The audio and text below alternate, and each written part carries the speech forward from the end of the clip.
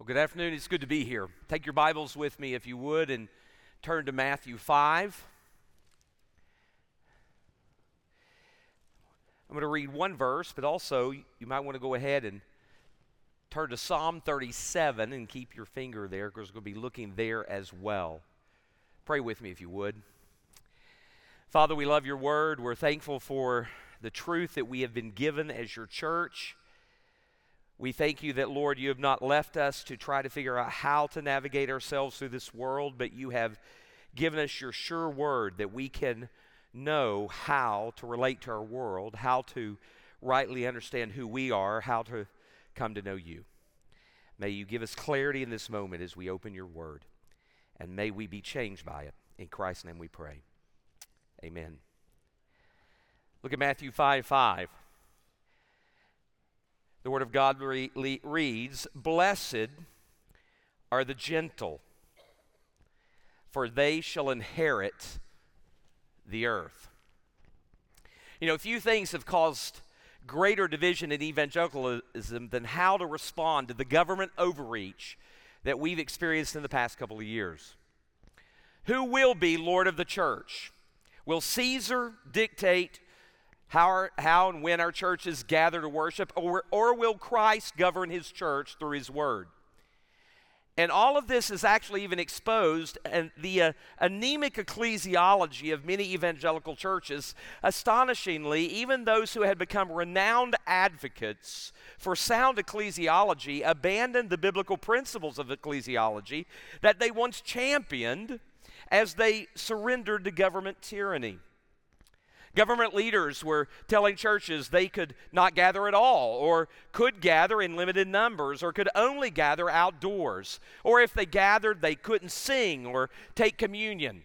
In addition, churches were being regulated or having their doors shuttered, while abortion clinics and liquor stores were deemed to be essential.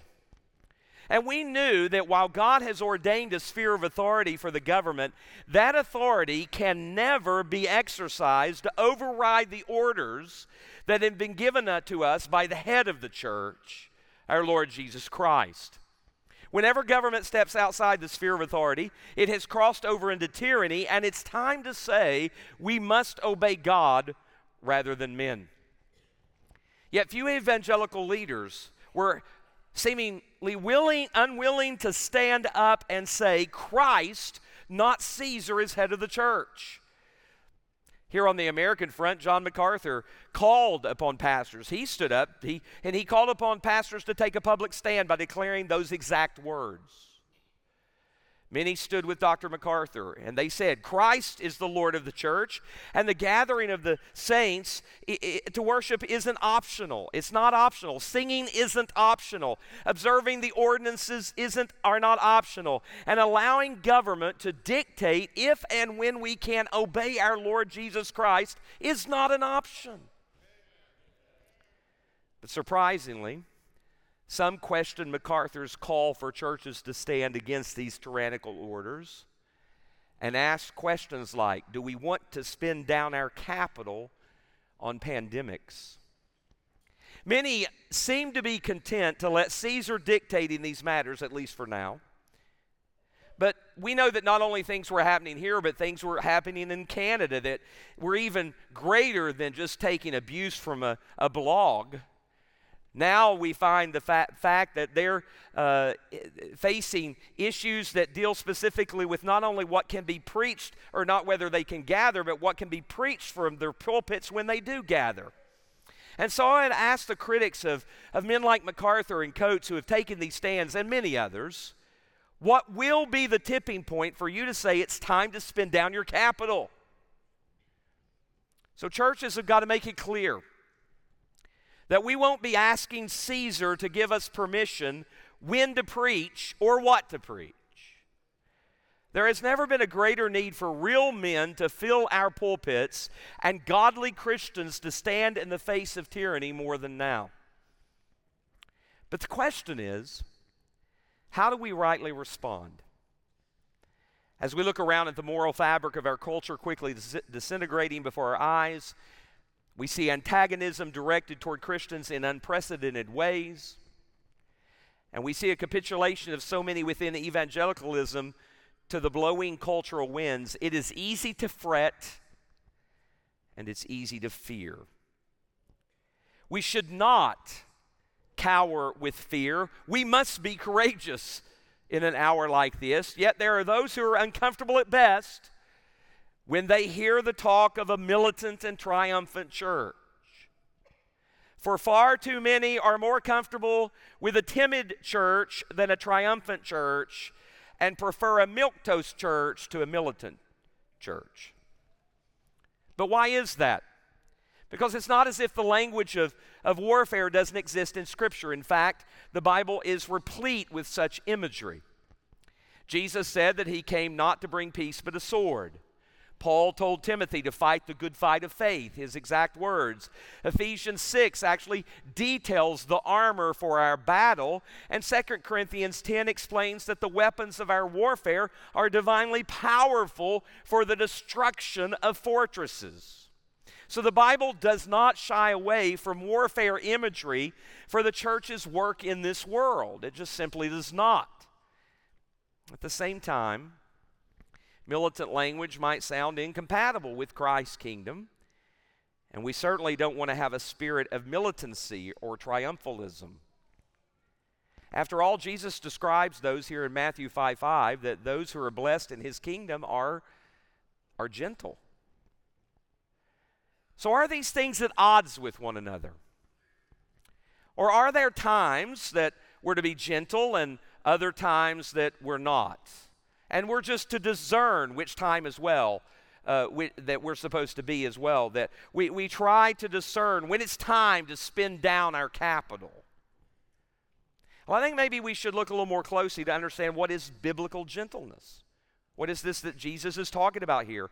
If we're part of Christ's kingdom, we dare not dismiss or gloss over these words. Blessed are the gentle. As we face these battles, we've got to remember to whose kingdom that we belong. We are not ultimately citizens of America. We are not ultimately citizens of Canada or any other earthly nation. We're citizens of Christ's kingdom. We do not have the freedom to play by the rules of this world or our opponents. We have been given orders by our King, and the same Lord who gave us orders about how we are to obey God rather than man has given us orders about how we're to respond to the attacks that are coming and will be intensifying over time. So how do I reconcile these things? I'm in the middle of a battle. I'm experiencing persecution. And I read where Jesus says, "Blessed are the gentle, for they shall inherit the earth." You really won't find a more counterintuitive idea to how natural man thinks when it hears blessed are the gentle. I mean, come on, who inherits anything on earth by being gentle? Strength, power, self-assurance, aggressiveness. That's how you succeed in this world. The gentle inherit the earth. I mean, in my experience, the gentle get trampled on the earth. The problem is that gentleness can actually be hard to define because we're tempted to go to our own ideas about what it means and to define it. For some, it wrongly generates the idea of weakness or spinelessness or timidity. The tendency is to think of this beatitude to be based on natural temperaments, on natural personalities. But we got to be careful not to think of gentleness as someone who always comes across as polite in their tone, as passive, or never confronts a wrong. We would be gravely mistaken to reduce this word to mere niceness, to mild-manneredness, or some naturally easygoing or soft-spoken person. By the way, never forget that some of the worst heresies have come packaged in gentle tones. But in Matthew 11, Jesus described himself as gentle and lowly. But in that same context of Matthew 11, he uttered fiery denunciations on the unrepentant cities of Chorazin and Capernaum. Another time, he fiercely rebuked the Pharisees, saying that they were hypocrites and whitewashed tombs. When men turned his father's house into a den of robbers, he turned their tables over and forcefully drove them out. Paul, who told Timothy to correct his opponents with gentleness. When the gospel was being threatened by those requiring the act of circumcision as part of the gospel, he pointedly told those false teachers to go emasculate themselves. Did Jesus or Paul abandon gentleness when they responded in those ways? I wonder that because Jesus doesn't say, blessed are those who are usually gentle, as if there are times when you just won't be able to be gentle. But it should be generally the case. It seems that gentleness must be compatible with great strength, with great authority, and with power. So on the one hand, how do we understand what Jesus means by gentle that doesn't reduce it to just mere niceness? And on the other hand, how do we guard against using the strong words of Jesus or Paul to justify a sharp, judgmental, fighting spirit? Well, one of the things I think that first might help us is in Jesus' day, this Greek word he used didn't have the connotation that some might think of niceness or a mild-mannered demeanor. Gentleness was considered a virtue because in that culture, because it was understood to be the balance between what they said was excessive anger and the inability to show anger at all. For example, earlier Aristotle had used this word to describe someone, and I quote, who is angry on the right occasion and with the right people and at the right moment and for the right length of time. You could say that it carried a connotation of someone who was under control rather than out of control, even in the most adverse circumstances.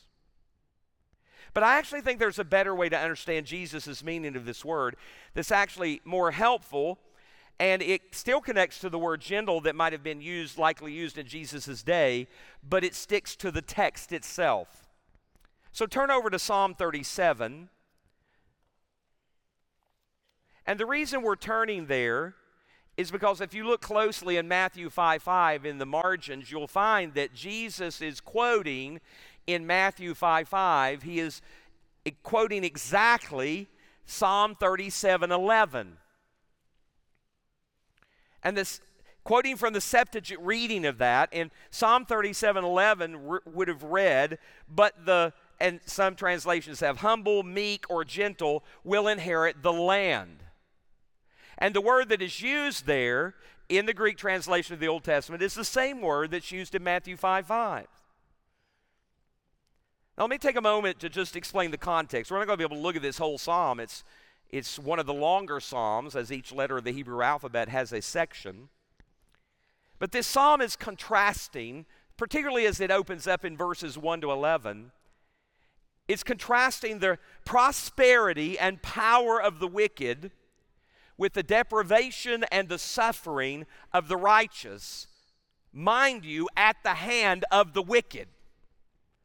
So on one hand, you're looking at the prosperity of the wicked, you're looking at the deprivation and the suffering of the righteous, and the reason they're suffering and deprived is because they're suffering at the hands of wicked people. And the psalmist reminds God's people of both the Lord's providential care of the righteous now and his provision of peace in the future, which the wicked will not have.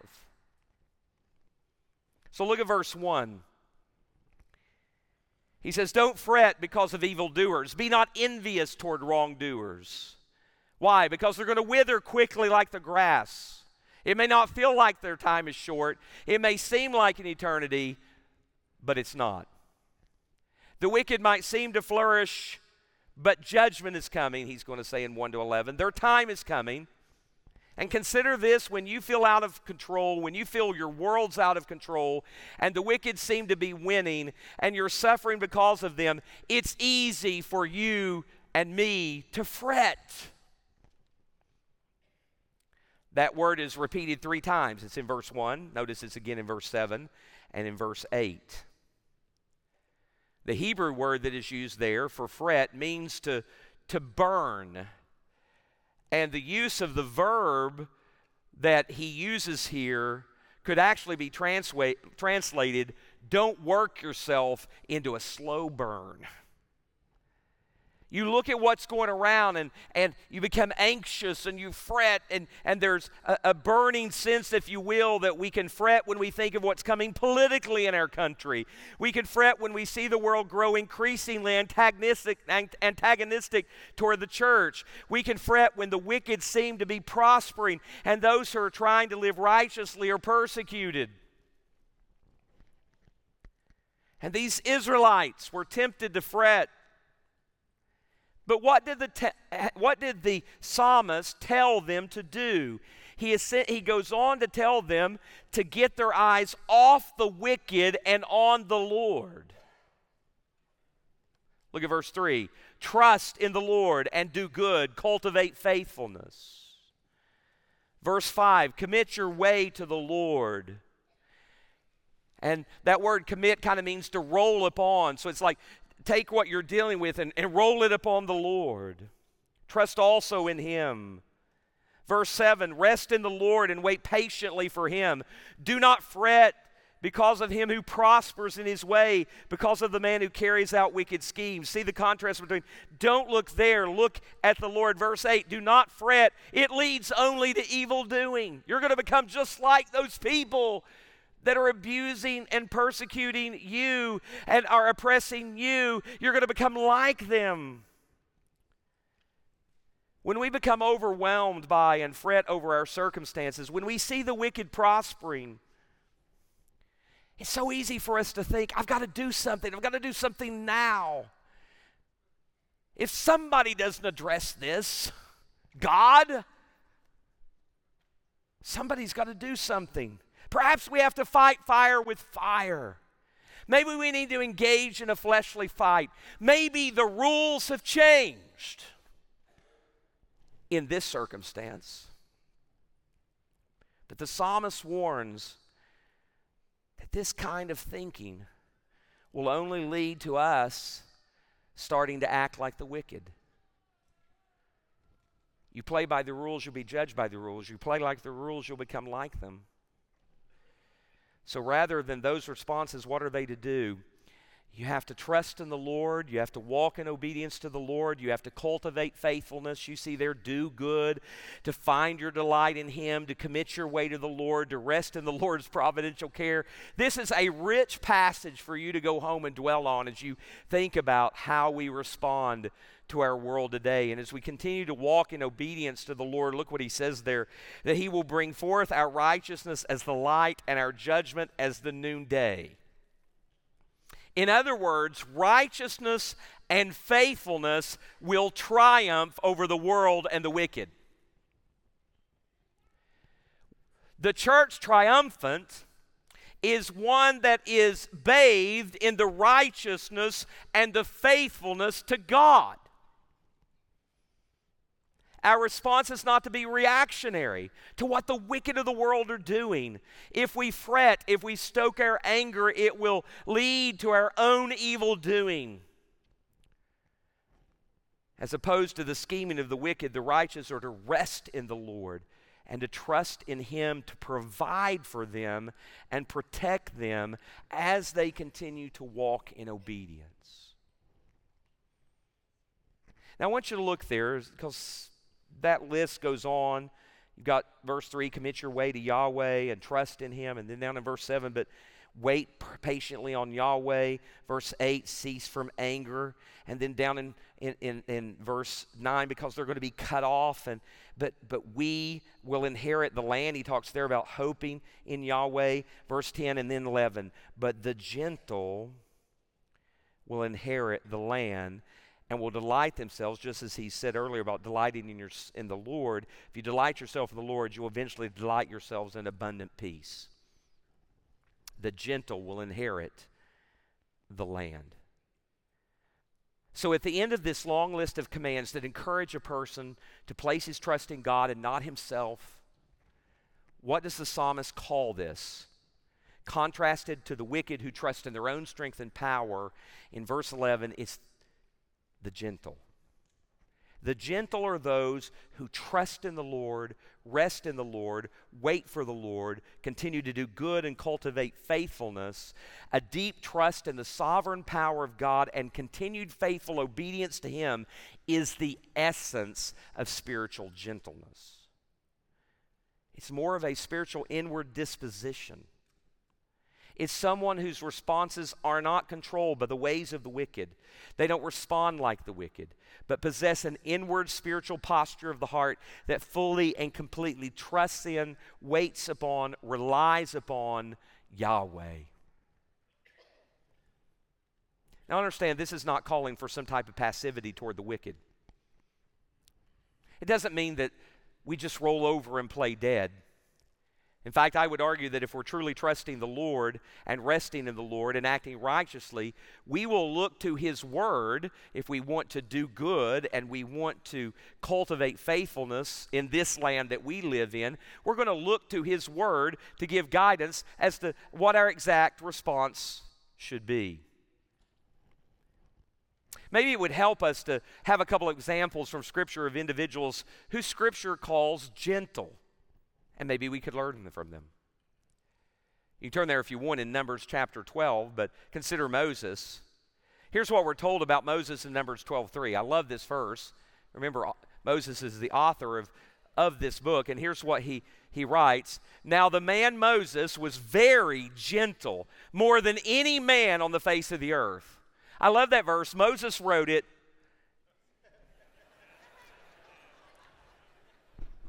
I read it this way sometimes. The man of Moses was very gentle, more than any man on the face of the earth, if I do say so myself.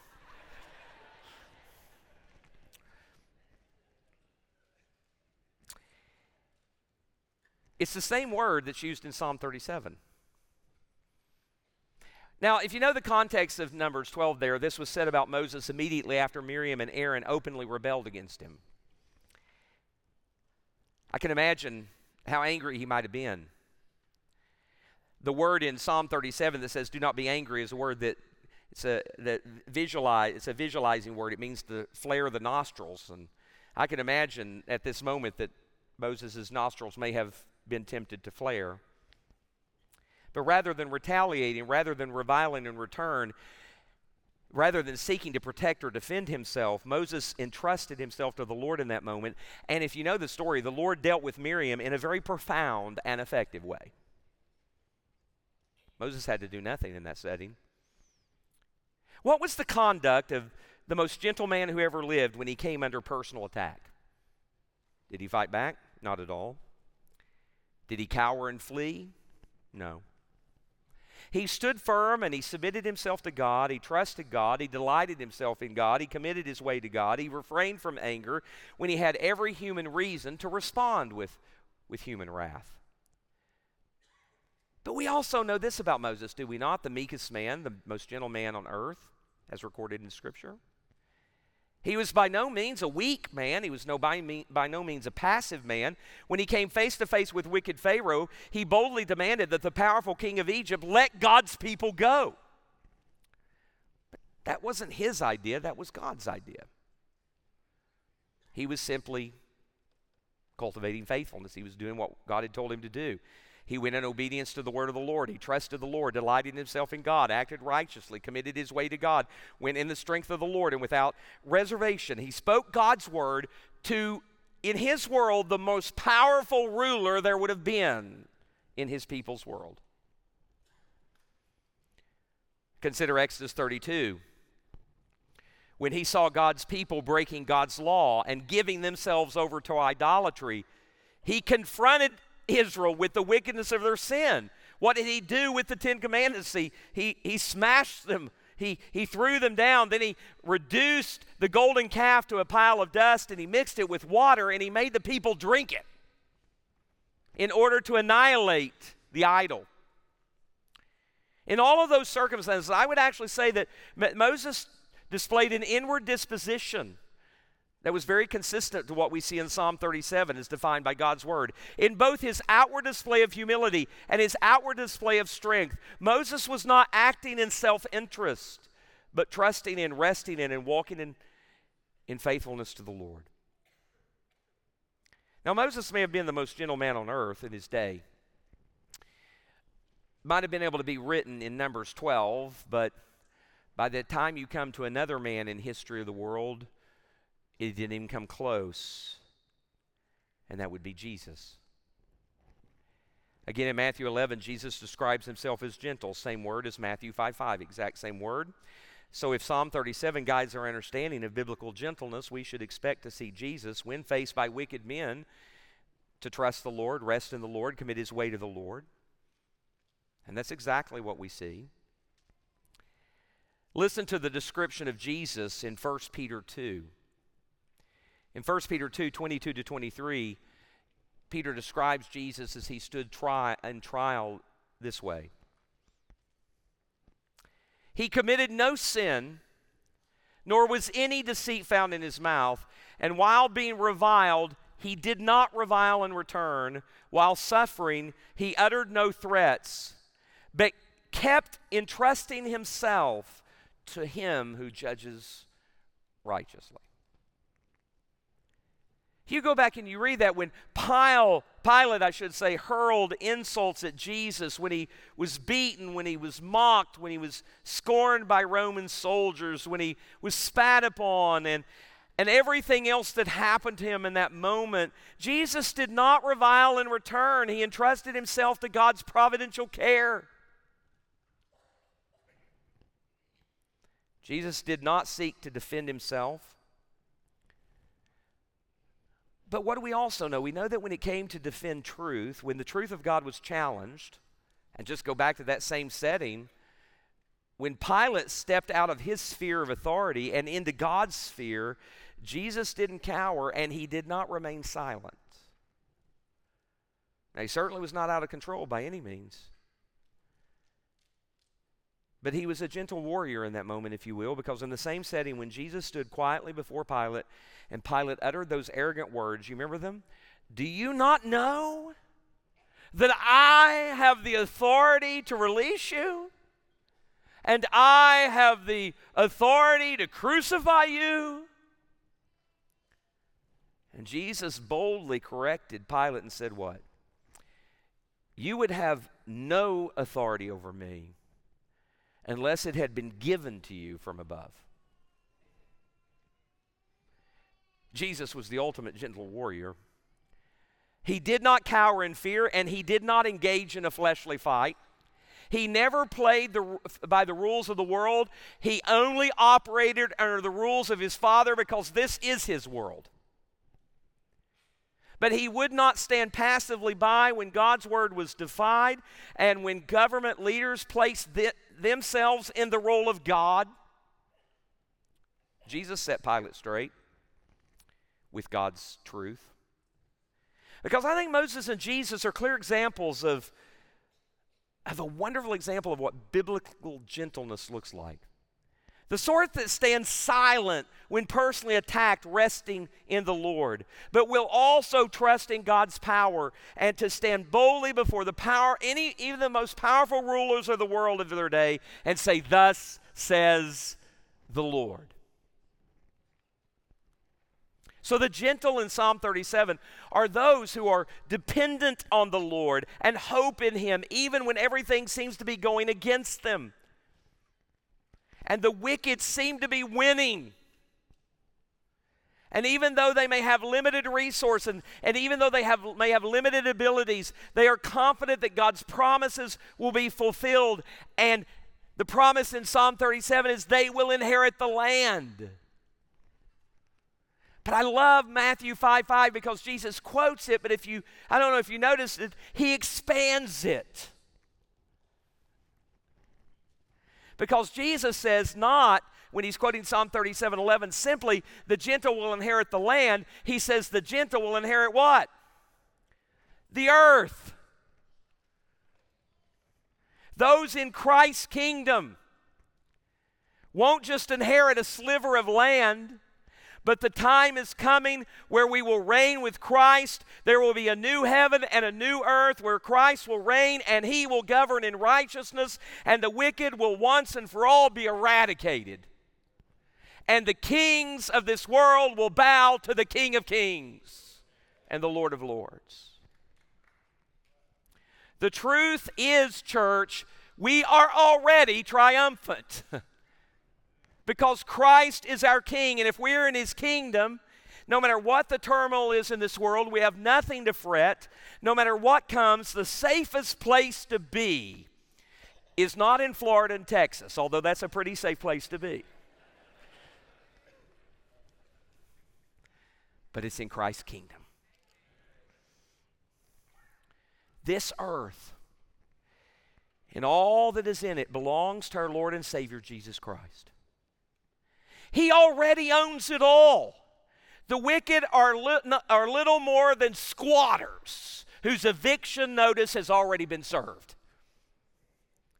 Christ owns this world.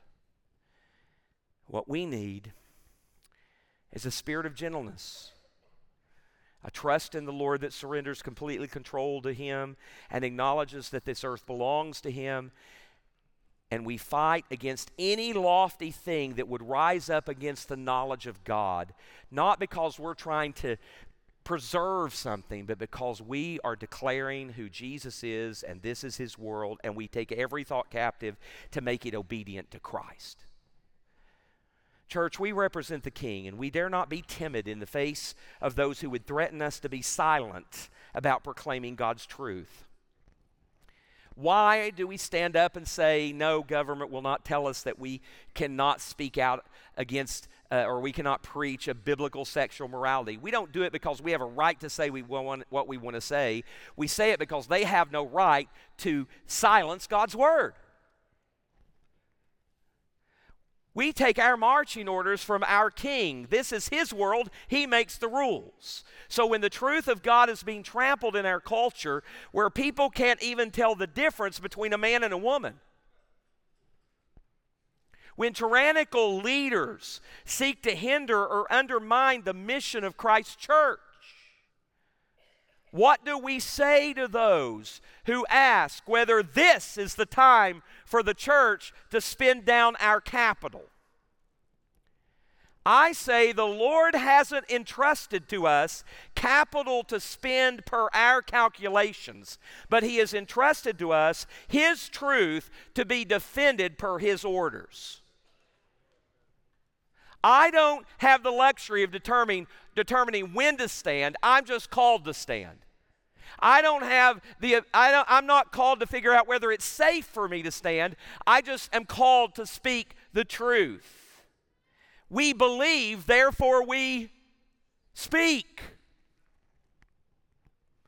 So if the state rebels against its God-ordained responsibility as revealed in His Word, my friends, the church not only may speak, she must speak God's truth to the state.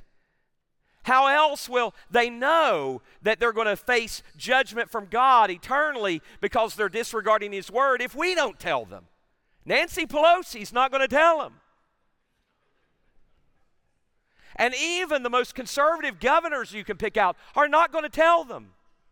It is the church's responsibility to call upon the world, all of us, kings and all, to bow before Jesus.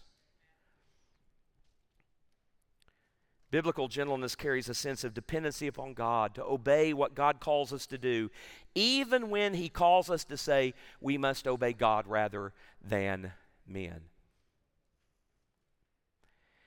There are some who mistakenly think that simply because they're soft-spoken, that they're gentle. But that may not necessarily be the case from God's perspective. You might just be a coward. You're quiet, but you haven't given up control. Your quietness is not based in a trust in and committing your way to the Lord. Your quietness may be nothing more than your way of feeling like you're still in control. You actually may very well be quietly doing what you want to do, depending upon yourself, trusting in your own ideas, and not speaking truth when it needs to be said. Passivity is not biblical gentleness. Friends, we need to rise above superficial Christianity and all its niceties.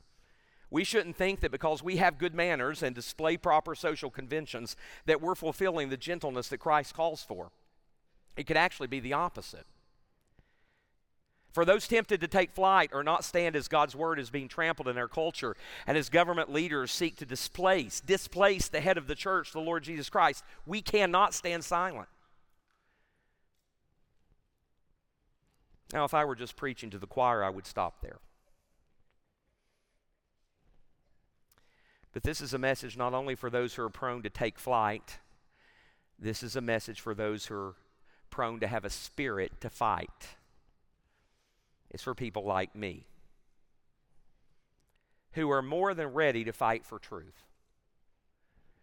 I'm from Tennessee, and they don't call us volunteers just because we like to show up to picnics. If there is a battle to be fought, volunteers show up. I remind my Texan brothers that more Tennesseans died at the Alamo than you people, okay? Just so you know. And I say that gently.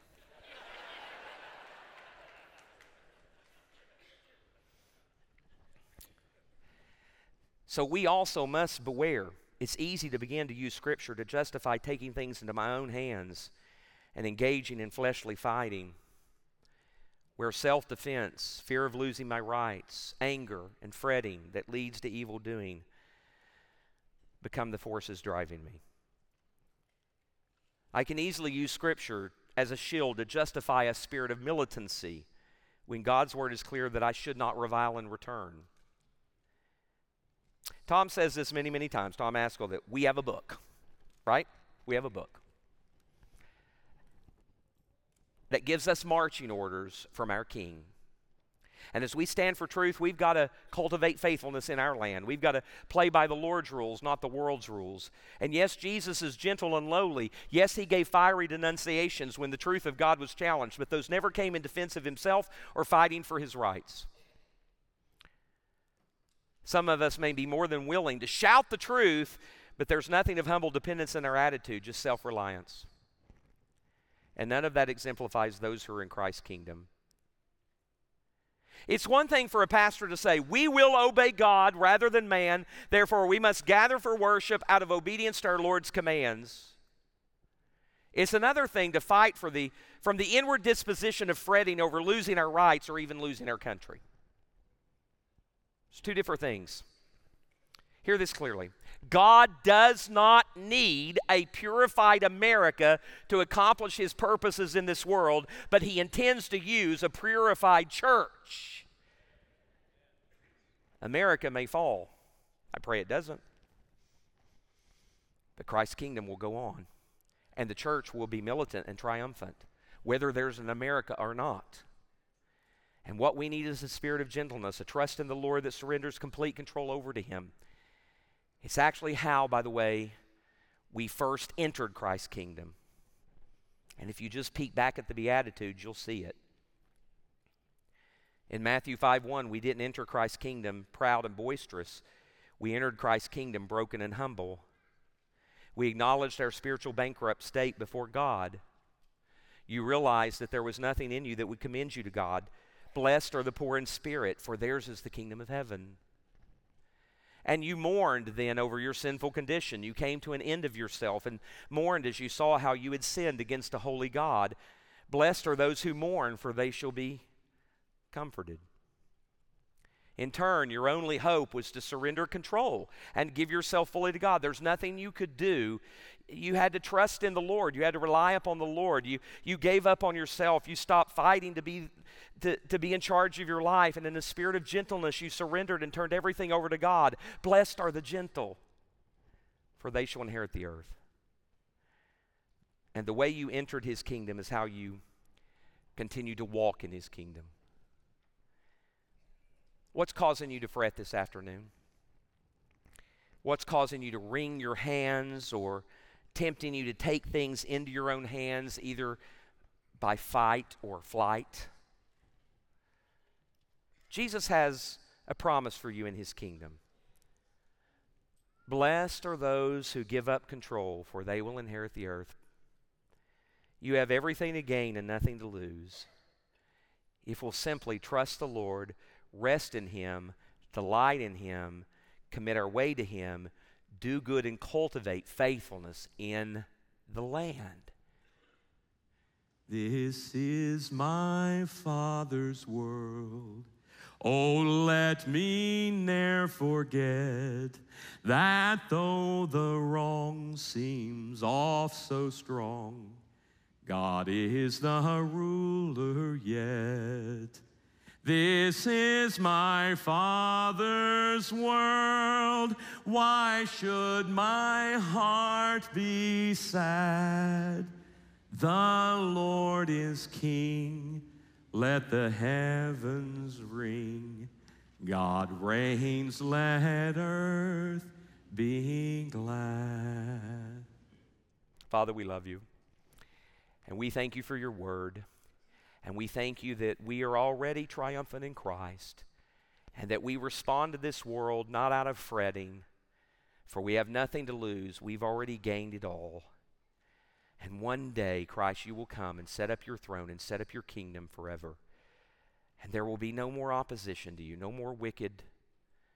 And we pray during this time that we will, rather than fight, we will stand firm, speak truth, and call upon the wicked to bow before King Jesus, and that we might do so with a spirit of gentleness, knowing that it's not our strength that will do this, but yours. In the precious name of Christ we pray. Amen.